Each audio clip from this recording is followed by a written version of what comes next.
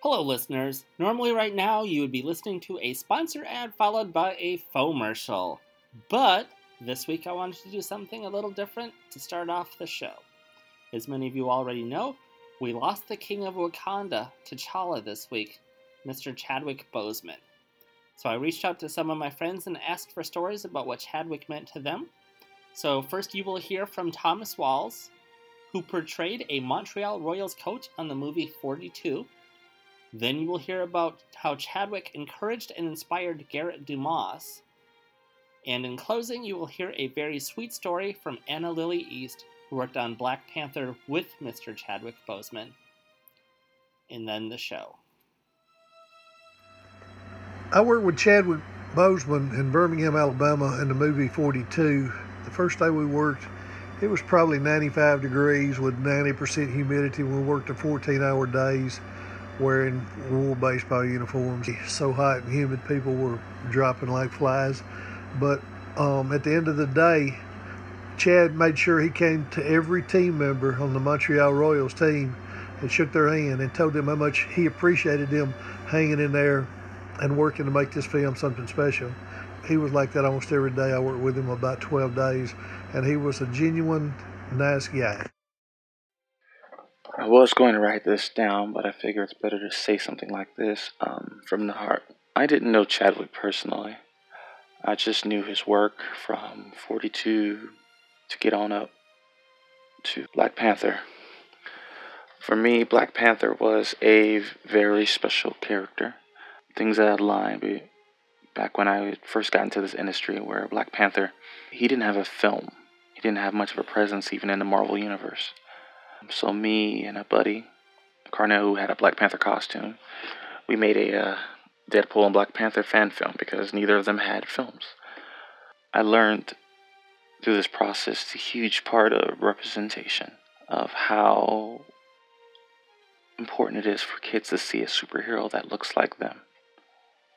It's something I never really thought of as a kid, but as we toured doing the cons and stuff like that, it grew to be very, very, very important. For me, when I took off the Deadpool mask and they saw that I was black, I looked like them. And those kids, their eyes would light up. All the kids would light up. It was building another perception of what the world, what society thought a black man could be or should be. So when Black Panther finally got cast, we were like excited. We were just like, we did it.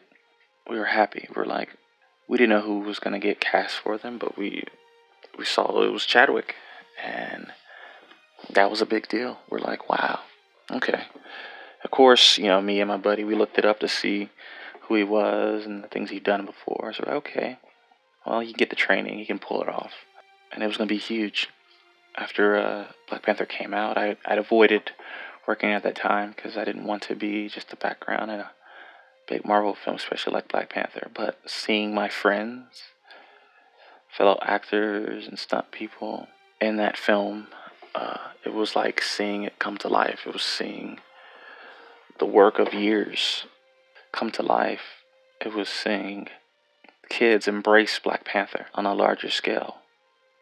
And seeing Chadwick, he filled the role of T'Challa. And not only did he carry himself as T'Challa on television, he carried himself as a positive man, a man of faith, outside, not in front of the camera. He wore the helm for those kids. No one knew he was dying. He worked tirelessly, day in and day out, project after project. It's amazing, and no one knew he was in so much pain. But he has forever changed with, everyone else involved. He will forever be a part of history. Kids now have a hero who looks like them, and he carried himself in such a way that where he will always be that hero.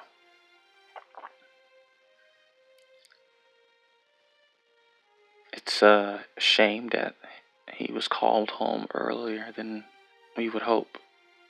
But what he's done will live forever. With all the negative images of black men and killing and violence. All of us being treated sometimes as if we're second-class citizens. Showing minorities in a not only place of power, of royalty and intelligence and growth. It was brilliant. Losing Chadwick will be losing a major part of the film world. He was already there. We'd only seen a drop of his body of work that he possibly could have done. But maybe that's why he worked so hard, because he knew. But we're thankful for the time he put on this earth. The world will never be the same. And regardless, his legacy will live on forever. Black Panther, Chadwick will forever be T'Challa. And that's beautiful.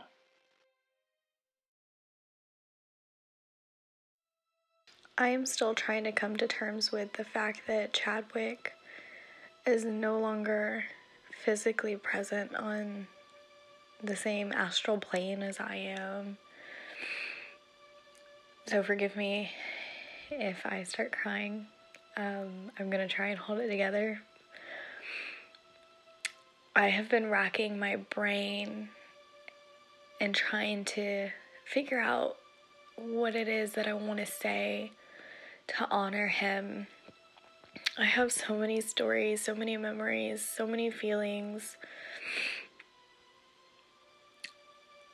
But I think the one that I want to share with everyone is everything to do with who Chadwick was, the person he embodied. And so here it goes. My very first day on the set of Black Panther, I show up wearing an entire outfit based on Batman, because why wouldn't you show up to a Marvel production wearing DC uniform? So that's the kind of person I am. And I show up on set wearing, literally, I'm in a Batman hat, Batman t-shirt that features a cape, Batman leggings. I have my socks that are also Batman that also have little capes on the end, and I'm wearing my Batman Converse. And I walk up to Chadwick while he's on set, just chilling, waiting for the next role to take. And he looks at me and he says, "Get off my set wearing that DC shit. We only support real heroes around here." When I tell you I stopped dead in my tracks. Oh. And he looked at me and he smiled and he laughed.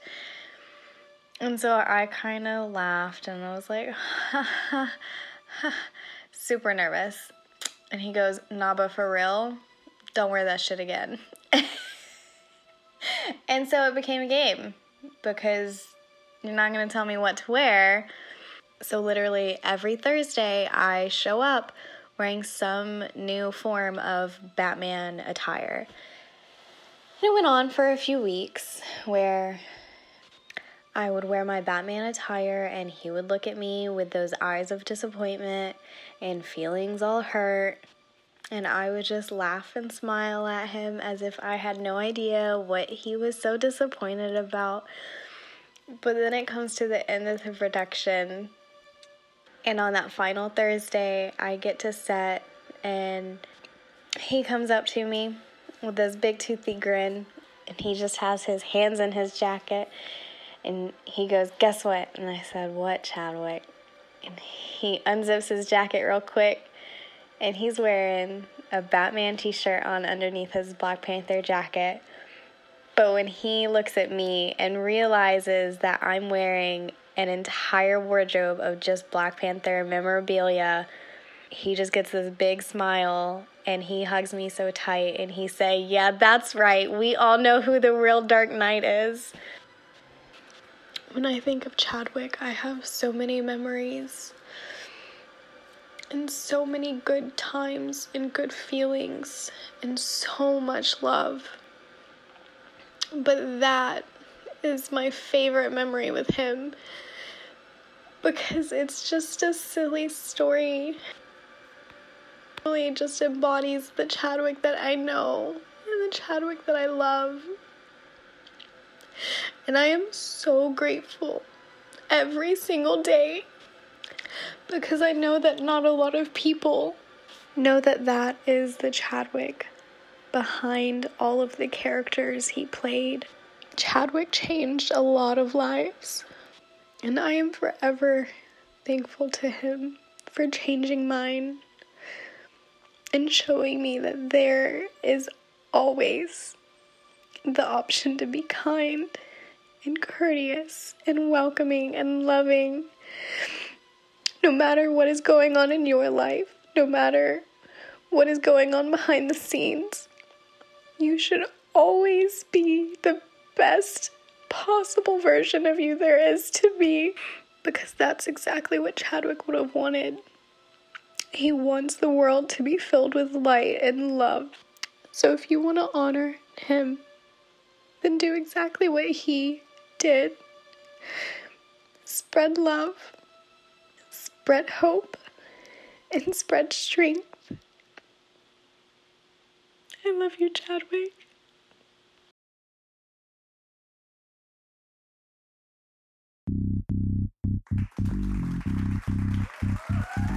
Ladies and gentlemen, welcome to the Above Average Show!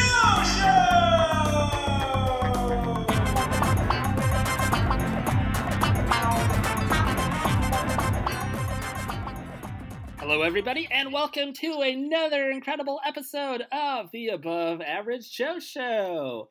Today we have a guest that has worked as a background PA, a set PA, first team PA, a director's assistant, a extras casting assistant, a casting assistant. He's worked in several different positions on films and projects such as Walking Dead, Jumanji 3, Haunting of Hill House, The Avengers Infinity War, Spider-Man Homecoming, Atlanta, American Ninja Warrior, Ant-Man, Hunger Games, Insurgent, Fast 7, Let's Be Cops, Zombieland 2, Dr. Sleep, and Black Panther, just to name some of the stuff he's worked on. Our guest today is Jack Montague. Jack, how are you doing? Is that my cue? Am I That is in? your cue. You are now live. Oh, hey everybody! Nice to be here. So, Jack, we're going to start you off with the same question that I start off everybody with, which is, how did you get started in the film industry? Probably a longer story than we can fit in a podcast, but long story short, this was in Portland, Oregon area. Somebody was like, "Hey, there's a movie film in downtown. They need extras," and it was like unpaid, big audience scene, and I just kind of like fell in love with it while I was there. I was like, "Yeah, I got stuff going on," like, and I had been doing theater and whatnot back in high school. I don't know. I was just kind of taken with it. I loved the fact that people were working crazy hours just to play make believe, and I don't know, I just kind of fell in love with it while I was there. So I ended up staying longer than most of the other extras because they got tired after a few hours of not getting paid and nothing really going on, and I was still there. I was still helping clean. Saw like the crafty lady Rachel, she was dragging waters across the field, and I was like, "Oh, do you need help with that?" I was just helping where I saw people needing help potentially and cleaning up after the other extras. And at the end of the day, I was like, "I know you guys are in town for a few more days. I'd love to like come back and help." And they were like, "Actually, we're losing a few PAs if you want to come tomorrow." And I was like, "Oh, sure. What is that?" And essentially I've been doing it ever since. Wow, you PA on your second day of work. Basically. I mean, it still wasn't getting paid, but No, but you got the title. But you got to start somewhere. Exactly. And you worked your way up as PA to a set PA and then also first team PA. What exactly does a first team PA do that's different than the other PA positions? Oh, first team PA has a whole other slew of problems. I'm used to dealing with background, which is like anywhere from like 3 to 500, 1,000 extras a day. But instead of that, you're dealing with like the few cast members or more that are actually going to be there. You're kind of the in-between person between your ADs on set and base camp AD and or PA that's back there with the cast. So you're either escorting them, keeping your eye on the cast, you're helping them with whatever they may need, you're making sure they're happy, you're making sure they're informed. You want to keep track of when and what they're going to be filming so you know what costume they need to be in and how much time you need to get them into that outfit and whether or not they're going to be on a mic. So you have to make sure that there's time to have them mic'd up before they get onto set.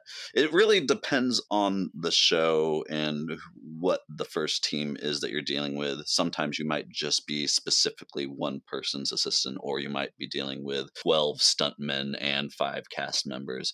Most of the positions in film and PAs, it's like it really just depends on the production and the day, because you might be doing completely different things one day to the next. So you just have to be flexible with your position and whatever they're asking you for. Yeah, you're just kind of winging it, but you're just trying to be as helpful as you can be while you're winging it and trying to make the best decisions along the way. Which is one thing that most of us end up doing on set anyways, because you find out that it's just a lot of problem solving when you're on set. There's just issues that come up and you just have to figure out how to fix them and how to deal with them. And that's where having your first team PAs, your background PAs, and your set PAs just all doing whatever they need done to get things finished. Mm-hmm. And oftentimes you'll just find yourself ending up in a position without even knowing that that's what you're walking into. I haven't done first team PA very many times, but like Waldo, I think was like my biggest job doing that. And when I got hired, I thought I was just going to be dealing with background. And then like on the first couple of days on set, they kept asking me stuff about first team. And I was like, don't we have somebody else working on that? And they're like, no, we're going to like have you do that as well. And I was like, okay, cool. So I'm like doing double duty, but you know, I like the challenge and the opportunity. I don't always want somebody else's production and their money being my classroom. I'd rather be already up to par with what they're asking me to do. But luckily you worked with a lot of wonderful people that are there to help you out when you aren't 100% sure what they need from you. And that's the beauty of working with a great team. And one of the projects I wanted to talk about, Zombieland 2, incredible movie for anyone who hasn't seen it. I thought it was just as good as the first, which I thought was not even possible, but I thought it was still up to par. You got to work on second unit on Zombieland 2. If you want to explain to our listeners, what is second unit compared to first unit? And if you want to throw in some examples of like scenes that you filmed that were in the movie that were like, hey, when you watch this part, this is what we shot. Of course, respecting all NDAs and whatnot that I may have signed, I'll try to give some. You can keep it basic. Yeah, I'll give some details without like talking too much. But basically, on that show specifically, I got called by my coworker Christina Barber randomly. I think it was like on the day that they needed me. She was like, "Hey, can you come work like right now? Are you available?" So I was like, basically, I got rushed in to second unit on that show during the week where they were doing the monster truck scene. A really fun set, lots of awesome set deck stuff or art or whatever. I just love some of the sets you go to where like they've gone all out and made like a whole environment that you can just walk around and live inside of with everybody else. It's very, very cool to show up to shows like that. So second unit, in many cases, you won't see any of the actors there. Second unit is usually reserved for things like stunts or like just getting footage of maybe like a school. If you're like shooting a scene with like a high school, like you'll just have drone footage. It's just like a lot of the stuff where you won't need the actors there for their dialogue. Occasionally, you still will have some actors there, especially in action scenes where they still want to see actors, but a lot of it's still stunts. They'll have some of the actors there for portions of that while they also have stuntmen. But there's been days where I've gone to like Fast 7, you go to a second unit set and no actors at all, and it might just be one stunt where a car is flying down a road and something blows up, but you spend the entire day between 12 and 16 hours just setting up one thing, making sure it's very safe, making sure everybody's on the same page, rehearsing it safely over and over again until, you get that one beautiful, glorious shot. So on Zombieland 2, it was a lot of just making sure that things were going to fly safely with that monster truck. Some overnight shots in this cool space and getting whatever. I think that the monster truck lands on some zombies. Yeah. Of course, we didn't have any extras underneath a monster truck being crushed. Or while it was stuntmen, there. hopefully. Right. But, fire, explosions, car stunts. Second unit, it may not be what some people think of when they think of working on a movie set. They're like, oh, this actor was on that, and you probably got to see them or hang out with them and whatever. But the second unit actually can be a lot more fun than those dialogue scenes with the main actors, because you're getting to see really cool things happen, and everybody doesn't have to be quiet because they're usually not recording sound. Yeah, I think with a lot of the projects that we worked on, we had anywhere up to about like 10 photo doubles on a set for second unit, plus first unit still shooting at the same time too. Right. But all of our photo doubles is like, we're going to shoot just the back of somebody's head. Oh, we're gonna shoot their hand grabbing a suitcase or pushing a button Mm-hmm. or turning a door handle, and they would literally spend their like you said 12 to 16 hours just getting those quick inserts for a half second on screen that you're not going to notice that it's not their foot that's walking by. Yep. And they don't want to use all that time doing that when they have actors on site and location, so they put it on another unit.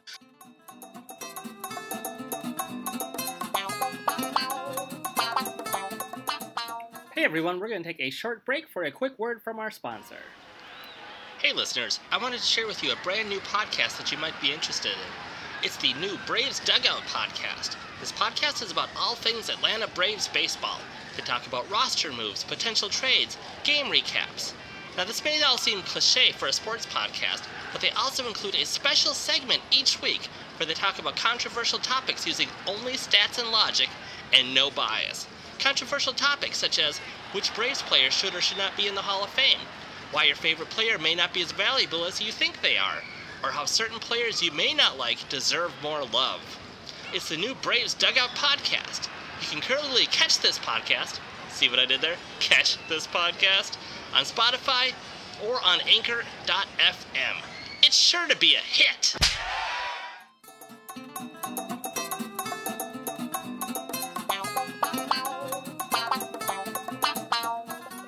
And then you also got to work on another project that recently came out, Dr. Sleep, which was the sequel to The Shining, which also another movie that I was like, I don't know if it's going to live up to the first one, which honestly, not quite as good, but it was still good. Yes, Dr. Sleep. That one was a really, really cool show to work on for a lot of different reasons. Obviously, because of the legendary Jack Nicholson's movie The Shining, and carrying on that legacy of Stephen King's book, and just getting to revisit a lot of the locations from that movie was just one of those things where you're there at work, in that space, at the hotel, spoiler alerts, and you're just like, is this happening right now? Is it like you don't even like get to process it really, because it's just all happening so fast. But you can just feel how special it is to be working on those projects sometimes, and just getting to live in that world that is it's legendary. You're like within this thing that everybody knows about and has 1,000 fans across different books or movies or whatever it may be, and you're just getting to stroll around down these hallways hotel, and it really just fills you up with wonder, I guess. The other reason that it was a lot of fun to work on is because most of the crew on that show were the same crew that I worked with on The Haunting of Hill House. Same director, and a lot of the same AD team, and a lot of the same crew across the board were working on the same exact show. And we went essentially from one show to the other. I forgot what I did in between, but it was like a really quick reunion. We just got off of that one, took a break, and then we flew right into the next one. And so it was kind of like being with family again and getting to do something really special. And talking about doing something special too, you worked on another project that means a lot to a lot of people, especially recently, with the passing of Chadwick Boseman just a couple days from when we're recording. And you got to work on Black Panther for a little bit. Being as it is Marvel and how strict they are about talking about any of the projects that you work on, I think that it's okay to talk a little bit about it now that it's out. Lots of the times NDAs are meant to protect the property before it comes out. They don't want you spoiling anything. They don't want anything to leak. But at the same time, I'm still walking on my tippy toes trying to avoid anything. All I can say is that it was exciting to go to work. I was kind of more in the background world side of things and dealing with a lot of the soldiers and getting those folks ready for their scenes. And we were doing large battlefield. So, the cool thing about Marvel is that you get to see productions at like their finest. It's so polished, so big. The spectacle, even though lots of stuff is done on computers and whatnot nowadays, even even still, like you're just seeing things that you would never see anywhere else, and you could feel the excitement in the air. Everybody was there and really loving what they were doing and getting to explore those characters in that world in the Marvel Cinematic Universe. And working as a background PA and having to corral, as they say in the industry, background people, what is a typical day, not necessarily Marvel, but just across the board, a typical day for a background PA on what you have to do in order to get the background ready to be on film? Depending on the show, it can be very easy or it can be very difficult. One of my least favorite kinds of shows to work on as a PA is period pieces where the costumes are so elaborate and so specific, and you need hours and hours of prep time before you start shooting with these background, getting them ready. It can be a lot of fun and can be really cool, but it can be very taxing just having everything prepared and polished by the time you're on the walkie being told that to bring everybody to set. So in the mornings, whatever my call time might be, you got the check-in process. You have people coming in, you're getting their names, you're giving them their paperwork, and then depending on how many there are, you might have a few other PAs helping you out, just corralling them and sending them in the right directions after they've filled out their paperwork. Hopefully, you've had enough time to do their I-9s as well. But if not, then you're just going to end up having to do that later. But then we send them off to hair and makeup. We bring them to the wardrobe truck potentially. They might have wardrobe set up wherever we may have holding. You're having to divert people from going to breakfast sometimes right away because they're like, no, we gotta get into our gear first, and then we'll when we have time, we'll sit down and we'll all enjoy a meal and go over what we're gonna do today. Getting everybody on the same page that early in the morning sometimes can be rough, but being a background PA feels like being like a camp counselor in a way because you're just there to organize and help people with the workday ahead, but you're also wanting to make it as enjoyable as you can for those people showing up. So I love people, so I think that it's like one of the most correct positions for me to be in, even though I like exploring other jobs as well. But once you get everybody good to go in hair and makeup and wardrobe, and you got whatever paperwork done that you can, they may end up sitting there for 6 hours before they see set. They might be getting rushed to set immediately. You kind of are at the beck and call of whatever's going on set, and you don't always know what to expect because things change all the time. So you might be having to rush people. You might be having to rush maybe hair and makeup who are taking more time than the people on set would like them to be taking. And the thing is everybody wants them to be perfect, but they don't know whether or not they're going to be right in front of camera or a deep background where you're not going to see them. There's just so many things going on and so many intricate little things to be focused on. I love film because it's something different every day, and you're kind of just trying to ride this bucking bronco, and you're never going to tame it, but you're just trying to stay on. But yeah, the background world is kind of wild and crazy, depending on the show. Yeah, multitasking to be a background PA is a necessity. You can't just be one issue focused as a background PA, because there's always so much going on. Even if you've only got like 3 or 5 background people, you still have to be on top of everything that's going on set, just in case they need you for something. Yeah. So let's go ahead and get things wrapped up then. Jack, do you have any social medias or links you want to share? Or? My Instagram is non_disclosures.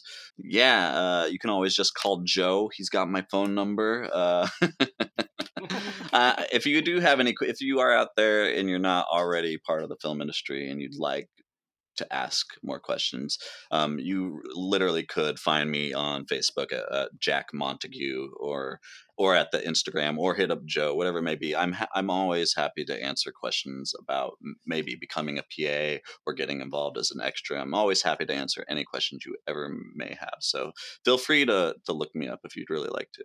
Thank you, everybody, for hanging out with us. Thank you, Jack, for hanging out. Tune in next week for another great episode of the Above Average Joe Show. Bye, guys. Bye. See you on the flippity flops, fellas and ladies. Next time, porcupine.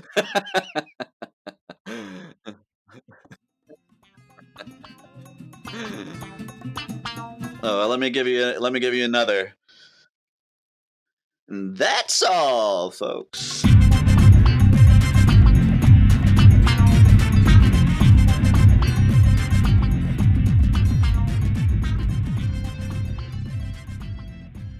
Thank you again to our special guest, Jack Montague. Be sure to check out our Facebook, Instagram, and Twitters, and look us up on Spotify, Stitcher, and iTunes. You can also check out another podcast I co-host, The Extra Unordinary, and some other great media content by Moon Possum Productions at moonpossum.com.